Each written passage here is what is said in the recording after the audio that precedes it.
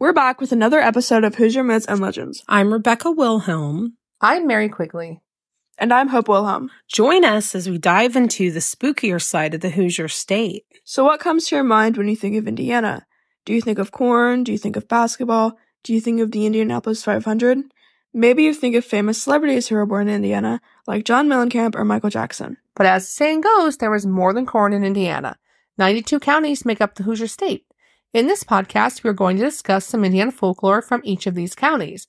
If you are into tall tales, ghosts, or spooky legends, then this is a podcast you are not going to want to miss. Today we have a true crime case from Henryville, Indiana that has a paranormal twist. Since the early 1990s, the Mount Zion Cemetery in Henryville, Indiana, is thought to be haunted by the spirit of a murder victim. In 1991, Daniel Guthrie was murdered.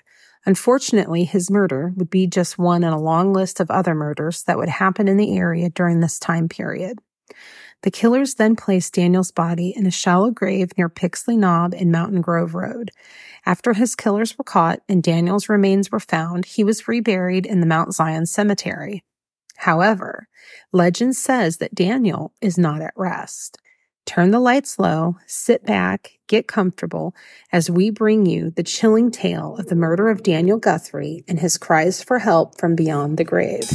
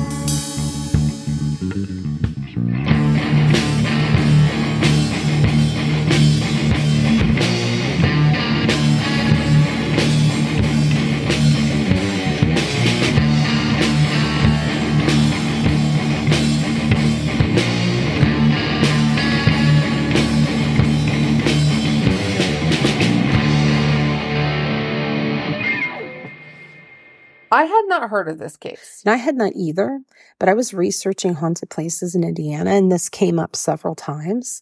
And of course, you know me, I had to start searching and looking up the case. The details of this case are pretty crazy, but all of this is public record. Yeah, I'm really thankful that so many cases are able to be Googled. It definitely helps make things easier. So, our story begins on May 28th, 1991. When Daniel Guthrie decides to go fishing with his friend Charles Sweeney. Later that same day, Danny did not return home. Now, the crazy part is that his wife at first was not worried. She just assumed that Danny had decided to stay with his friend and camp out there in the woods. Mrs. Guthrie wasn't worried until Charles Sweeney called her the next morning, and he was inviting Dan to help him check their fishing lines. Shocked, she told him that Danny did not come home the night before. Charles insisted that he had brought Danny home between 4 and 6 p.m. the day prior. That is all the information that Charles Sweeney would give to Mrs. Guthrie. Frustrated, she contacted the police and informed them that Dan was missing. So that's when Clark County law enforcement began an investigation on Dan Guthrie's whereabouts.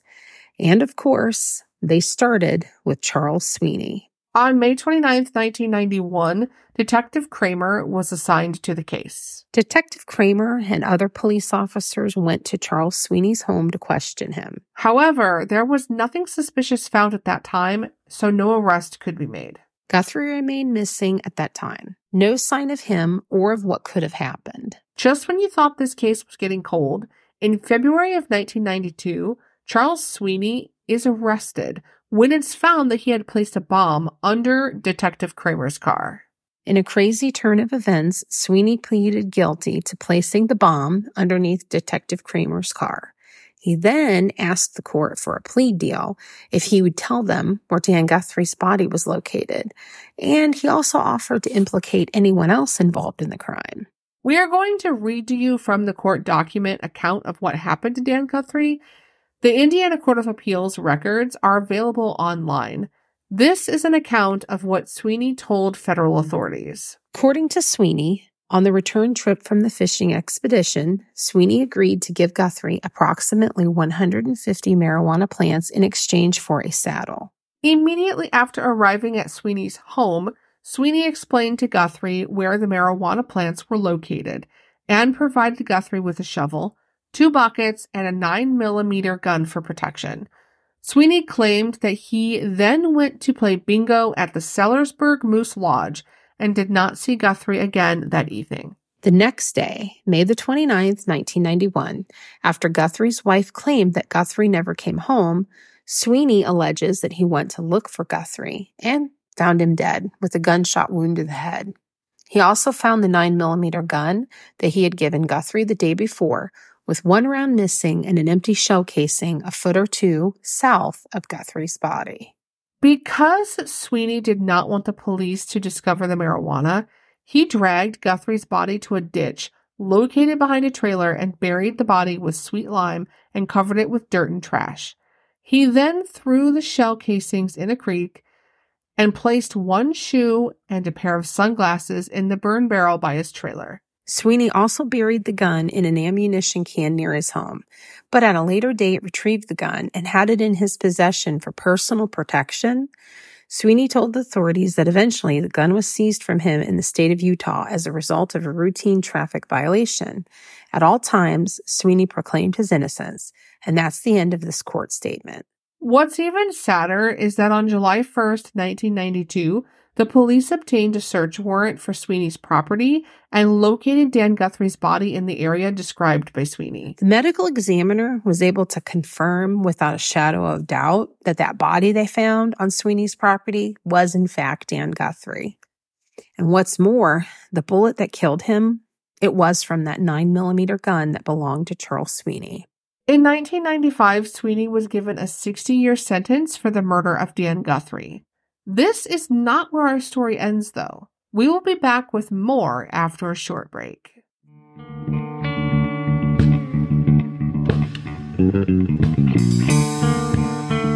Hey, listeners! In case you didn't know, we wrote a book. Haunted Dearborn County, Indiana is now available at all major retailers. Strange and unusual things lurk behind the calm facade of Dearborn County. Several legends surround the Hill Forest Mansion, the home of one of Aurora's founding families. Many have seen the ghost of a farmer and his mule at Carnegie Hall in Morse Hill. The glowing grave at Riverview Cemetery may connect to the 1941 Agru family massacre. St. Mary's Church Rectory is said to be haunted by the former priest, and the spirits at Whiskey's in Lawrenceburg are not just in the drinks. Several schools in the area echo with the sounds of former students and staff, and numerous local residences house the spirits of former owners who have never left. Join Rebecca and I on a chilling tour from Lawrenceburg to Lawrenceville and beyond. Check out HoosierMythsAndLegends.com for more details.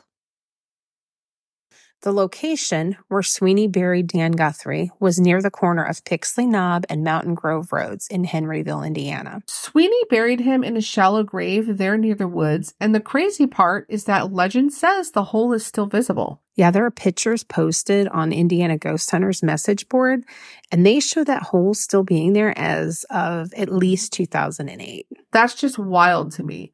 Even 2008 is still 17 years later after the murder. And that's just crazy to me. Maybe one of our listeners will be able to confirm if the hole is actually still there. So in 1992, Danny Guthrie was finally laid to rest in the Mount Zion Cemetery. However, there are many people out there who claim that Dan's spirit is not actually at peace. Yes. So on the Indiana Ghost Hunters message board, it's posted that apparently homes in the area where Dan Guthrie was buried by Sweeney have experienced some strange occurrences. It's not only on the Indiana Ghost Hunters board, it's posted on a few websites, and we're going to make sure to include our sources. But the main thing is that they all report sightings of a young man seen walking along the road or just around in that area. Even crazier is that the reports describe Dan Guthrie. And he's always described as having a large, handlebar, bushy mustache. Someone on the message board who knew Dan in real life mentioned his mustache. What I find even more interesting is that the homes in the area, they've all experienced hearing footsteps walking down hallways, They have also experienced objects moving and hearing voices. And the absolute creepiest thing ever is that there was something apparently recorded at Dan Guthrie's gravesite. On several websites, it is reported that someone went out to the grave with a tape recorder. So according to the Indiana Ghost Hunters message board, a tape recorder was left one time at the grave.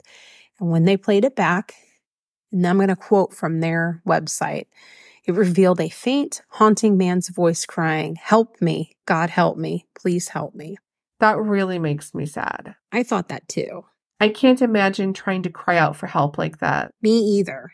I also can't imagine having someone do this to you who you considered a friend. I totally agree. I think that's why he's not at rest. It's a possibility. There are still some crazy legends surrounding this case. I saw one post online mentioning that Dan Guthrie may have been buried twice by his killer. Yes, one site mentioned that he was buried near a creek and later near the woods where police eventually found him. But I haven't really seen that mentioned in the court documents. I didn't notice them either. If there's something out there saying that Sweeney did move the body that we have possibly missed for our episode, please let us know. I also found it interesting that Sweeney has maintained his innocence involving the case. Yes, he's always said that he did not do it, but only hid the body so that his drug operation would not be found out. Like many cases, I bet there are just some things that we will never know. Very true. Do you have any information about the murder of Dan Guthrie that we forgot to cover? Have you ever had a paranormal experience involving this case? We would love to hear about it. Please send us an email to HoosierMissingLegends@gmail.com or reach out to us on social media. We may use it in a later episode. In the email, let us know if you wish to remain anonymous.